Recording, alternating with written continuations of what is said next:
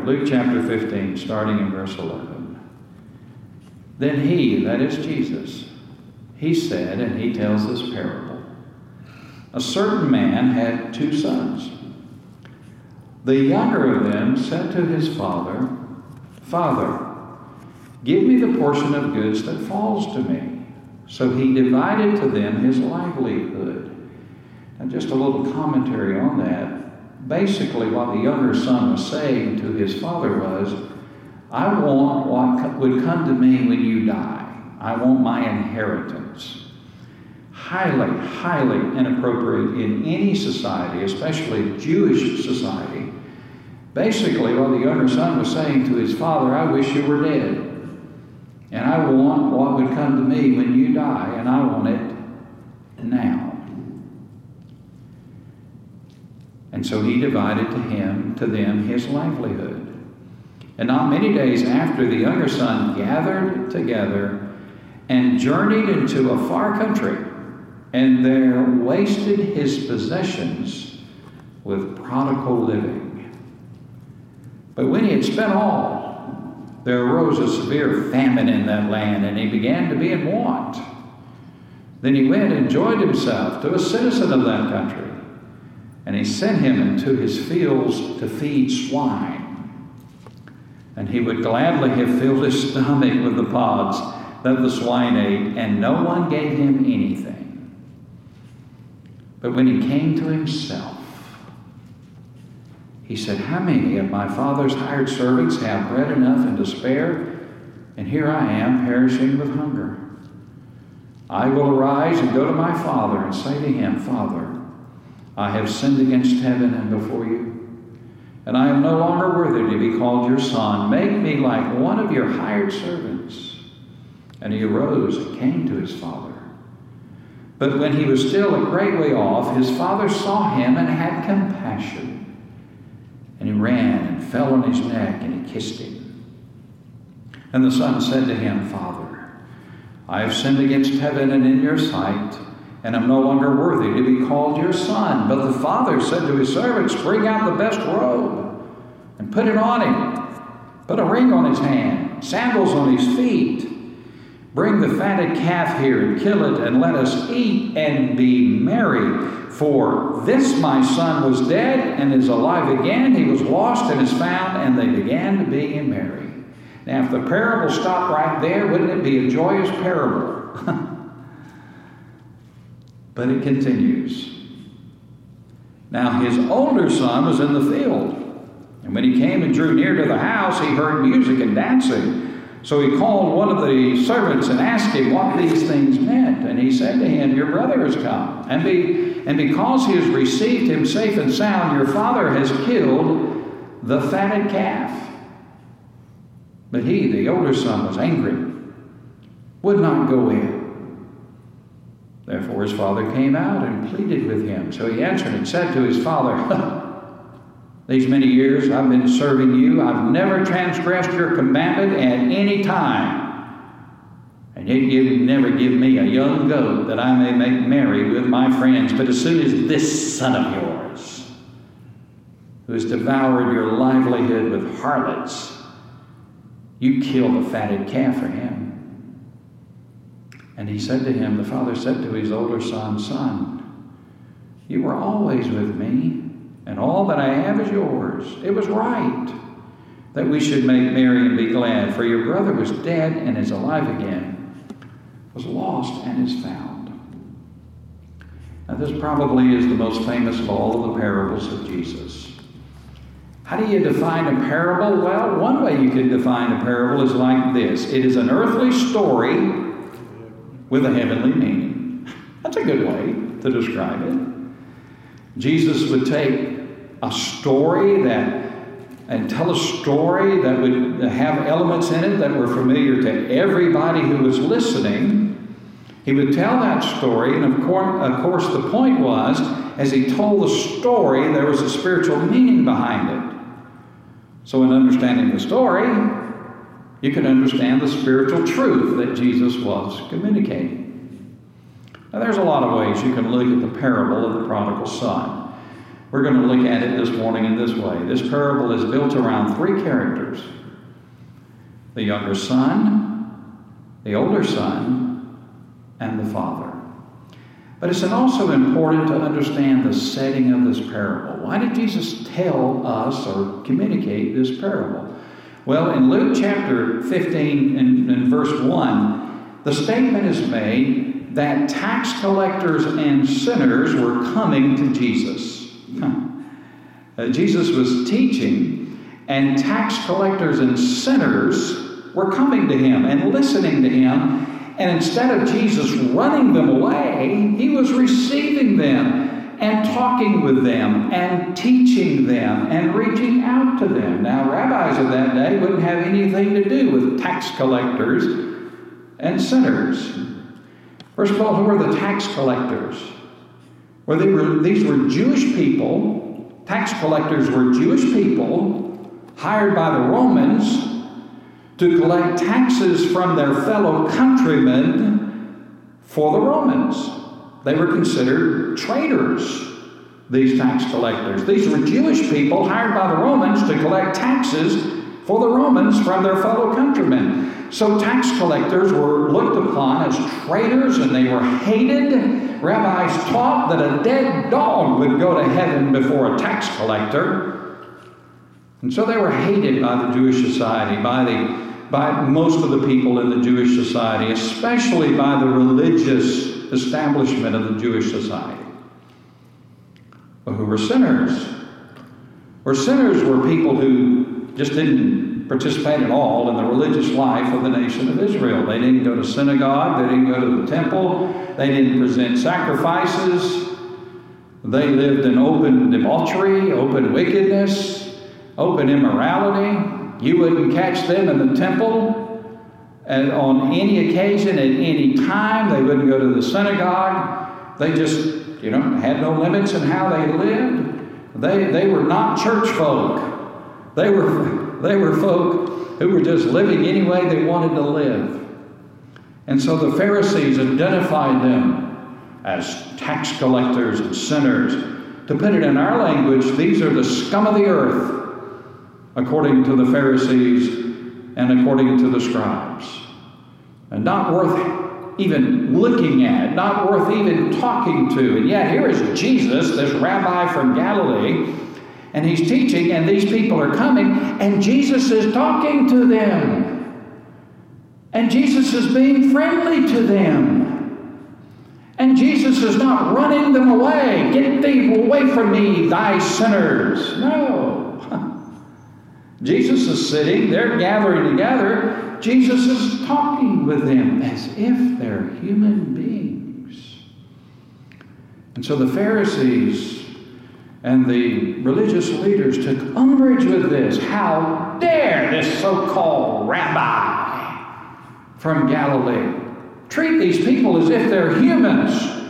Doesn't he know that they're tax collectors and sinners? And so they began to criticize Jesus openly. I can hear them now. Rabbi, send these people away. Don't you know who they are? Send these people away. And they began to accost the disciples. What is your master doing? How dare he talk to these people? And so these Pharisees, these religious leaders, begin to attack Jesus and his disciples for having anything to do with people like tax collectors and sinners. And so in response to that, Jesus tells this story. So let's look at this story. First of all, let's talk about the younger son. Now, in the parable, the younger son is a representative of the tax collectors and the sinners who were drawing near to Jesus to hear him. And Jesus was talking with them. And our Lord had a sense of humor. He called James and John the sons of thunder. He gave them a nickname, the sons of thunder. Our Lord had a sense of humor. He wasn't a dry dust bucket. Our Lord had a wonderful sense of humor. I can see him talking to these people, and I can see him communicating with them, and even perhaps being lighthearted with these people. And they're drawing near to Jesus. These open and obvious sinners were for some reason drawn to Jesus, who is the epitome of holiness. Amen. You would have thought that these open and obvious sinners would run away from Jesus, but there's something about Jesus that draws them to him. Something about his love, something about his demeanor, something about how he treated them like human beings. And so they're drawn to Jesus. Reminds me of old Zacchaeus, that tax collector in Jericho. The little Zacchaeus. We used to sing about him, remember? Climbed up into that tree. Why did Zacchaeus do that? Because he heard this phrase, Jesus loves tax collectors and sinners. And he wanted to see this rabbi who would love somebody like him. And so these open and obvious sinners are drawn to Jesus. Now, the younger son represents people who are guilty of the sins of the flesh. Open sinners, obvious sinners. The Bible often speaks about people like this. 1 Peter 4:3. Peter said to the Christians that he's writing to, you have spent enough time in the past doing what pagans chose to do, living in debauchery. Isn't that a good word? Debauchery. You know what it means? It means wickedness. Just being wicked. Peter said, you've spent enough time living like the pagans do. You've done that. You're through with that old life. Living in wickedness, lust, drunkenness, orgies, carousing, detestable idolatry. There are people in our world today who live like that. Their lives are characterized by that kind of living. Titus 3:3. At one time we too were foolish, disobedient, deceived, enslaved by all kinds of passions and pleasures. There are people today, their lives are controlled by passions and pleasures. They don't have any limits, and they don't care what you think about them. They're going to live the way they want to live. If they want to party all day and party all night, they're going to do it. And they don't care what you think. Galatians 5, verses 19 through 21. The acts of the sinful nature are obvious.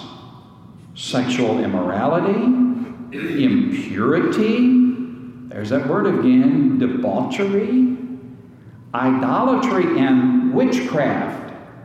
Now it's interesting that the word translated witchcraft is the word pharmakeia. Do you hear the word pharmacy in that word? Pharmakeia? You know what people in that day who were accused of witchcraft would do? They would give their supposed followers some drugs to make them start to hallucinate and make them start to see things and feel things and experience things. And then those who practice witchcraft would say to those people, see, that's the God that I represent. He's working in your life. They were drug pushers. People today using drugs. My word, at the drug use today. By the way, the number one abused drug in America is alcohol. And alcohol kills more people by far than any other illicit drug in America. Paul continued, living in hatred, discord, jealousy, fits of rage, selfish ambition, dissensions, factions, envy, drunkenness, orgies, and the like. I warn you, Paul said in that passage, as I did before, that those who live like this will not inherit the kingdom of God. If your life is characterized by that kind of living, you're not a Christian, you're not saved, no matter what you say, and you're not going to heaven. That's what Paul said. So the younger son in this parable represents the tax collectors and the sinners. And in the parable, here's what the younger son does. He comes to his father, his wealthy father, and he said, Dad, I've had it. I'm tired of living around here. I'm tired of living in your house. I'm tired of trying to live the way you want me to live. I want right now what I would get if you die. I want it right now because I am leaving this place. And so the father goes ahead and divides up what he has, dishes out the inheritance to the younger son, and then Jesus said the younger son gathered it all up. Now the younger son was not given money. He was given material possessions. He may have been given a little money, but he was given like land and animals and that kind of thing. You know what he did? He sold it all. To gather up means he liquidated all that he was given. He liquidated it. He turned it into money. He put a knapsack over his shoulder, gathered up his money, and he went to the far country. Away from his daddy. Had a bait of his daddy. Had a bait of all those rules and regulations. His goody two-shoes daddy. And his older brother. He'd had a bait of it. So he liquidates all that he has. He goes into the far country, and then Jesus says he begins to party. When you got a lot of money, you get a lot of friends in that kind of circle. He had plenty of friends who would gladly help him to spend all of his money in that debauchery living, that prodigal living. As long as he had money, he had a party. But the money ran out. The money ran out, and so did his friends. Famine hit the land, he has nothing. Has nothing. Begging for somebody to give him some kind of job, and finally a farmer says, well, I need somebody to help me feed the pigs. Now remember, pigs in the Jewish society were unclean animals. The lowest place this guy could go as a Jewish person would be to feed pigs. So he goes out and he starts to feed pigs. The guy said, I'll give you $1 a day maybe to feed the pigs. And he's hungry, and he's feeding the pigs these pods, and he looks at them and he said, man, if this stuff wouldn't kill me, I'd eat it. I'm so hungry. And then Jesus said, it's a beautiful phrase, he came to himself. He looked around at where he was. He's in the pig pen. Man, he came to that far country so high and mighty, had everything he wanted, had all of these friends. He was the star of the show as long as he had the money. Now he's in the pig pen. And he looks around and he came to himself. And you know what he said? He said, I'm as stupid as a stick. I mean, my word, I miss my daddy, I miss my home. I've done them so wrong. I wonder if Daddy would take me back. I'm going to go home. He said, I'm going to go home. The servants that my daddy has, they live better than what I'm living. I'm in a stupid pig pen. He said, I'm going to go home, and I'm just going to tell Daddy, look, I know I've done wrong, and don't treat me as a son. I don't deserve it anymore. Just make me like one of your hired servants, and I'll come home, and I'll just be just like one of the hired servants you have. I want to come home. And so he goes home. Now, when he left, it was all great pomp and circumstance. He was a big dog. He had money in his pocket. He marched out proudly. When he comes back, he's in tatters. He has nothing. He has nothing. And so that's the younger son. Now, the older son in this parable represents the Pharisees and the religious leaders.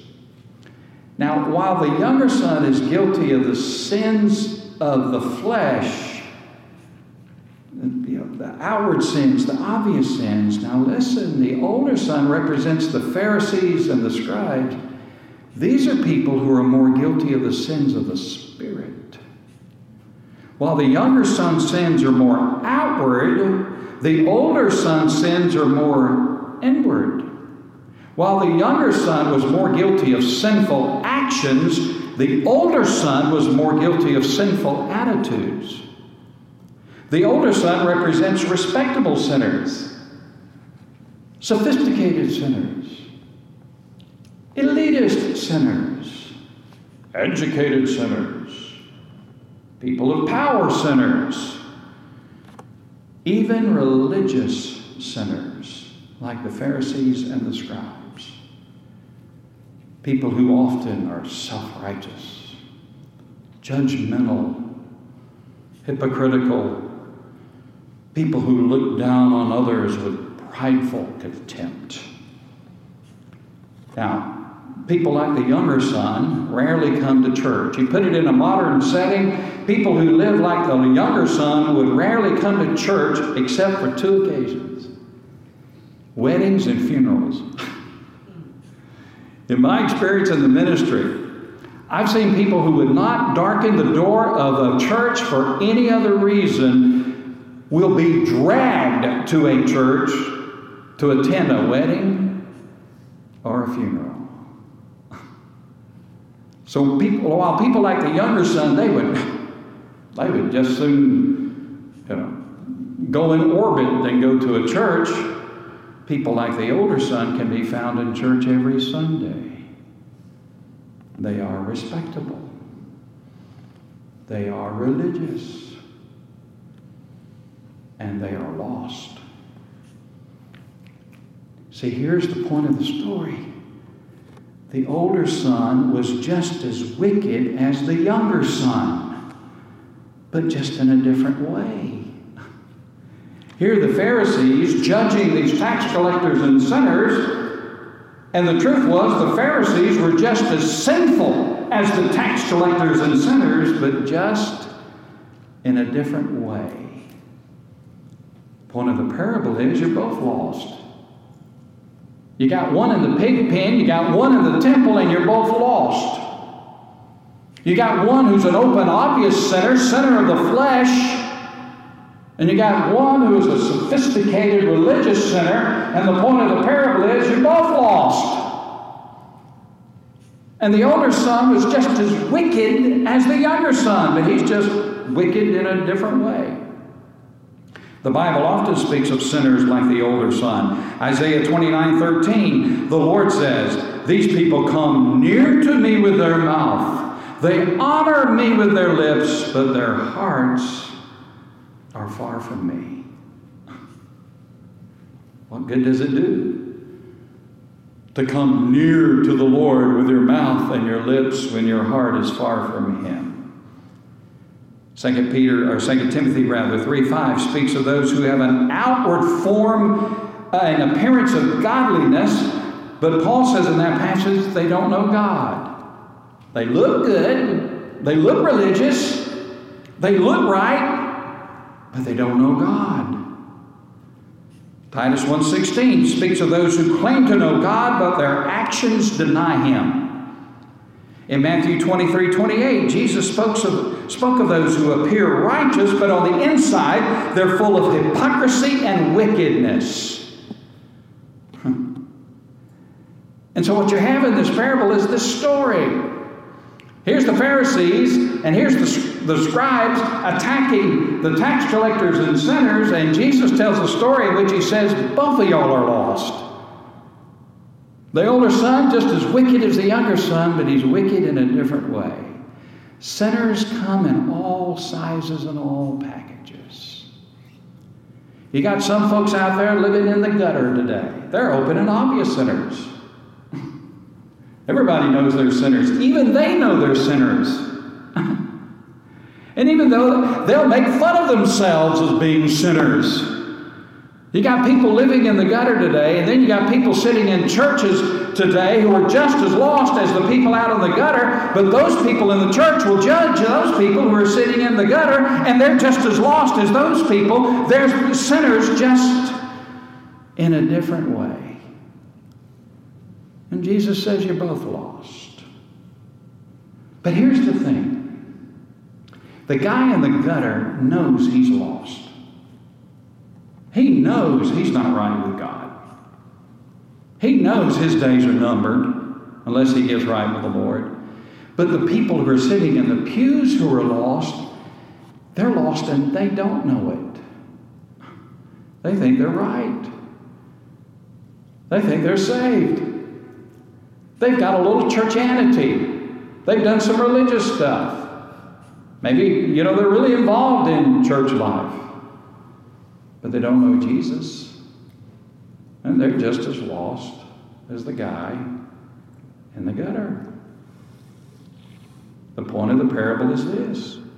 The older son was just as wicked as the younger son, but in a different way. And so, let's look at the father. Now, obviously, you can guess it, and you can understand it. The father in this parable represents God. This parable pictures the love of God for all sinners. Sinners come in different ways, in different packages. Sinners are different kinds of people. Some are religious but lost. Some are sophisticated but lost. Some are educated but lost. Some are powerful but lost. And some are lost and lost and lost. And they're in the gutter and giving free rein to every passion and pleasure. They're all lost. And guess what? God loves them all. God loves them all. This parable pictures God's love for all sinners and His eagerness. Jesus pictures the eagerness of God to forgive and save the lost. God is eager to save sinners like the younger son. God is eager to save those people in the gutter. God is eager to save those people in the back alley. God wants to save them. The younger son came to himself, and so he makes the trek home. The father sitting on the porch one day. He sat out there a lot. He longed for his younger son to come home, and he would look over the horizon, maybe one day hoping to see the younger son come home. He's sitting out on the porch, and all of a sudden there's a dot on the horizon. And it's a man who's walking, and the father stands up, and he waits, and he waits, and he says to himself, could it be, could it be, could it be? And finally he's able to see and understand his younger son is coming home. And so you know what the father did? He starts running to the younger son, stops in front of the younger son, and you know what he says? Get out of here. You took all of my stuff. You went out yonder. You lived the way you wanted to live. You robbed from me. You scammed me. You've got what you deserve. Now get out of here. That's what the father said, right? No. That's what you would have said. That's what I would have said. Get away from me. How dare you come home? No. You know what the father did? He saw it was his son, and he went running. Now that's significant. Older men in that society didn't run, not because they couldn't physically do it, but it was not respectable for an older man, especially an older man of means, to run. The father began to run toward his son. And when he got near to his son began to rehearse that story that he was going to say to his father, I've sinned in your sight. I'm not worthy to be your son. And the father didn't even listen. He fell on his son. He hugged his neck. And he began to jump around with his son in his arms. My son has come home. Amen. And he began to celebrate. And everybody around the house, they saw what was happening. They ran out. The father turns to him and says, get the fatted calf ready. Let's get the T-bones on the grill. Let's start to have a party. Bring the best robe. Put it on my son. Put shoes on his feet. Put a ring on his finger. I restore him to my sonship. For this my son was lost. Now he's found. He was blind. Now he can see. He was dead. Now he's alive. Isn't that beautiful? That's our Father. That's our Heavenly Father. That's the picture of how the Heavenly Father wants to save, longs to save those who are lost. He wants to save those people in the gutter. He wants to save those people in the back alley. He sent His Son into the world to die for them. And see, here's the great thing about God. If you take one step toward God in repentance and faith, He'll come running with mercy and grace to save your soul. That's our God. That is our God. 1 Peter 2, verses 3 and 4. This is good and acceptable in the sight of God our Savior, who desires that all men be saved and come to the knowledge of truth. God desires that all be saved and come to the knowledge of truth. 2 Peter 3:9, the Lord is not slack concerning His promise, as some count slackness, but is long-suffering toward us, not willing that any should perish, but all should come to repentance. We can go to the gutter.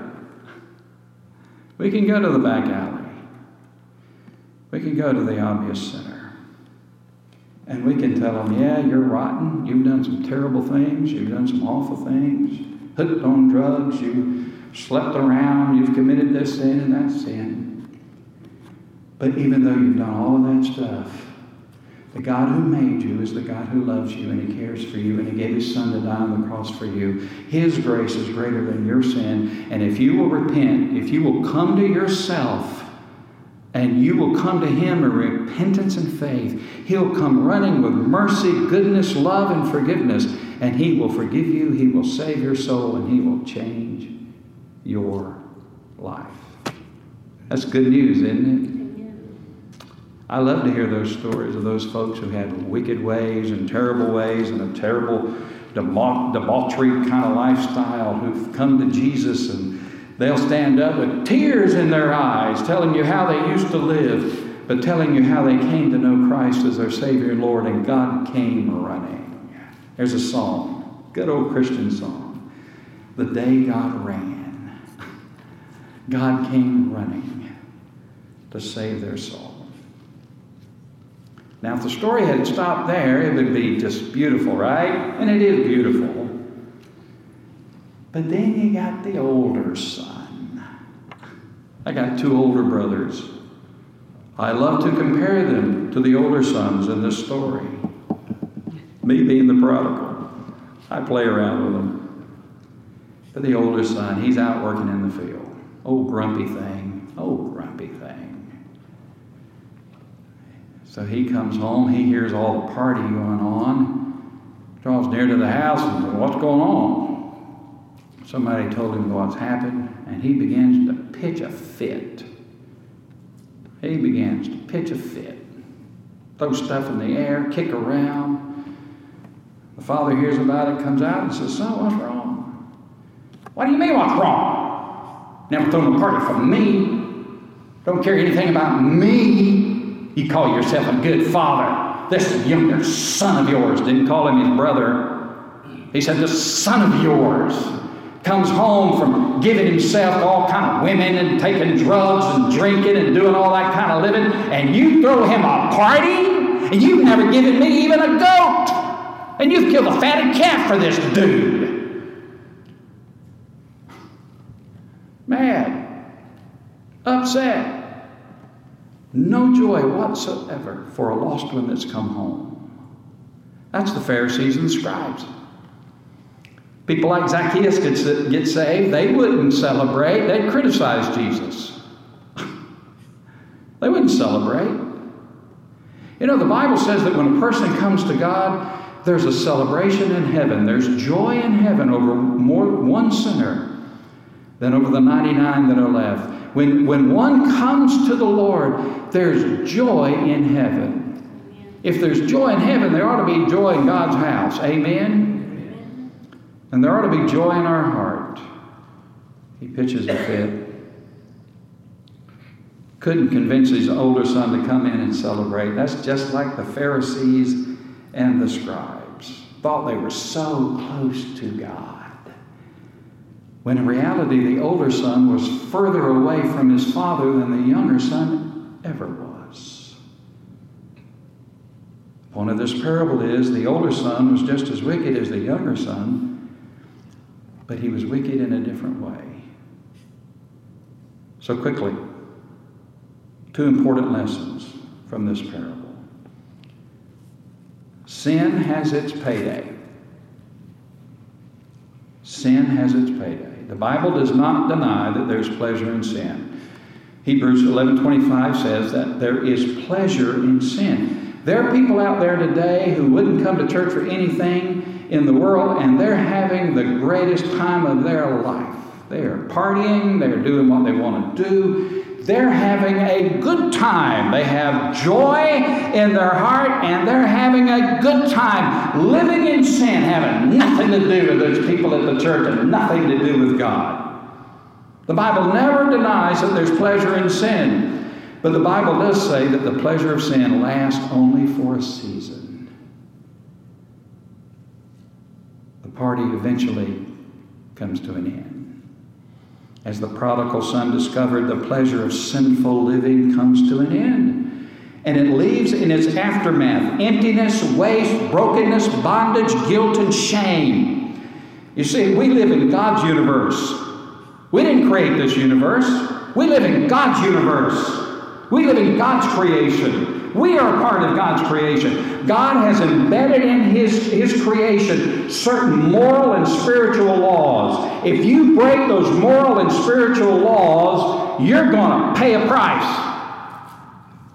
It's like the law of gravity. I didn't create the law of gravity. God did. You can climb to the top of this church building, and you can say, I don't believe in no law of gravity.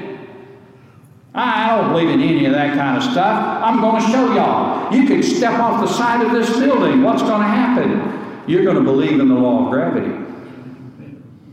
Because you're going down. People can say, I don't believe in God. I'm not going to live the way God wants me to live. Who is He to tell me how to live? It's my life. It's my world. It's my thing. I'm going to live the way I want to live. Well, you can live the way you want to live. You're free to do that, but you're not free to choose the consequences of your choices. If you break the laws of God, if you defy the moral and spiritual laws of God long enough, you're going to pay a price. And the prodigal son paid a price. He defied God and eventually wound up in the pig pen. That's what happens to people. Ask the drug addict. Ask the alcoholic. Ask the adulterer. Ask the criminal in prison if sin has its consequences. Sin has its payday. A lot of people need to come to themselves and say, I'm stupid. You know what? I hate to quote a soap opera, but we all have one life to live. This is it. This is the only life I'll ever have. Why would I want to waste my life living in ways that defy my Creator and living in ways that I'm going to ruin the one chance I have to live life in this world? Why would I want to do that? Why wouldn't I want to live a life that honors God and that will receive the blessings of God and the life that is the best life I can live as I obey the Lord and love Him and live for Him? Don't waste your life. But you know, people can waste their life a long time, but one day in the house of the Lord equals 100 years living in sin. God is in the restoration business. There's some people take old broken down stuff and they'll restore them. And they're better than what they were when they were new. God can take that. He can take an old broken down life, a beat up life, an abused life, and restore that life better than it ever was. That's what God can do. And He's done it, and He's done it, and He's done it, and He's done it, and He continues to do it today. So sin has its payday. Second of all, the second lesson is that God is willing and anxious to forgive repentant sinners. I love it. He came running. He came running. You know, there were those old long robes, you know? So you know what He did? He picked up that robe and showed His bare legs. Now, Older men, men of respectability, men of substance in that society would never show their bare legs. And some of y'all men, y'all don't need to show y'all's either, even today. But he picked up that robe and he went running. He went running. And he fell on his neck. And he forgave him. And the younger son was saved and restored and redeemed. And you know what? God forgave it. And then he took all of that sin and he cast it as far as east as from the west. Amen. Isn't that good? Amen. That's what God does. And then that old stinking older brother, he never did repent. It's hard to save somebody who didn't realize they're lost. To be saved, you have to first of all understand you're lost. And he never did repent. I close with this. By the way, there's another son in this story. The older son, the younger son, but there's another son in this story. Did you see him? Did you see the other son in this story? The other son in this story is the son who's telling this story. Jesus, the Son of God. And he's the Son who died on the cross to make salvation possible for all sinners, like the prodigal son and the older son. And so there's another son in this story. He's the one who's telling the story, and he's the one who died on the cross to make salvation possible for all people. Somebody might say, well, I don't understand how Jesus died for me. You keep saying Jesus died for me. I don't understand how that happened. I don't understand how it happened either. I don't understand how Jesus, who lived 2,000 years ago, went to a cross and died for my sins today. I don't understand that. I don't understand that. But my friend, we're not saved by understanding. We're saved by faith. Amen. And the Word of God says that when Jesus died 2,000 years ago on the cross, He died for me. He took my sins upon Himself. He stood in my stead. He accepted the wrath of God for my sin and my disobedience upon Himself. He who knew no sin became sin for me. He died for me. I don't understand it, but I believe it with all of my heart. We're not saved by our understanding. We're saved by faith. We're saved by believing the testimony and the truth of the Word of God. That when Jesus died on the cross, my sin, oh, the bliss of this glorious thought, my sin, not in part, but in whole, is nailed to His cross, and I bear it no more. Now, I cannot convince anybody to become a Christian. I wish I could. I wish I could convince people to become a Christian. I don't have that in my ability. I can't do that. You can't convince somebody else to become a Christian. You can give your testimony, you can give your witness, and well, we should, but I can't convince somebody to become a Christian. Only the Holy Spirit can. Now, the Holy Spirit can use your witness and your testimony to speak to somebody's heart, but only the Holy Spirit can convince a person to come to Christ.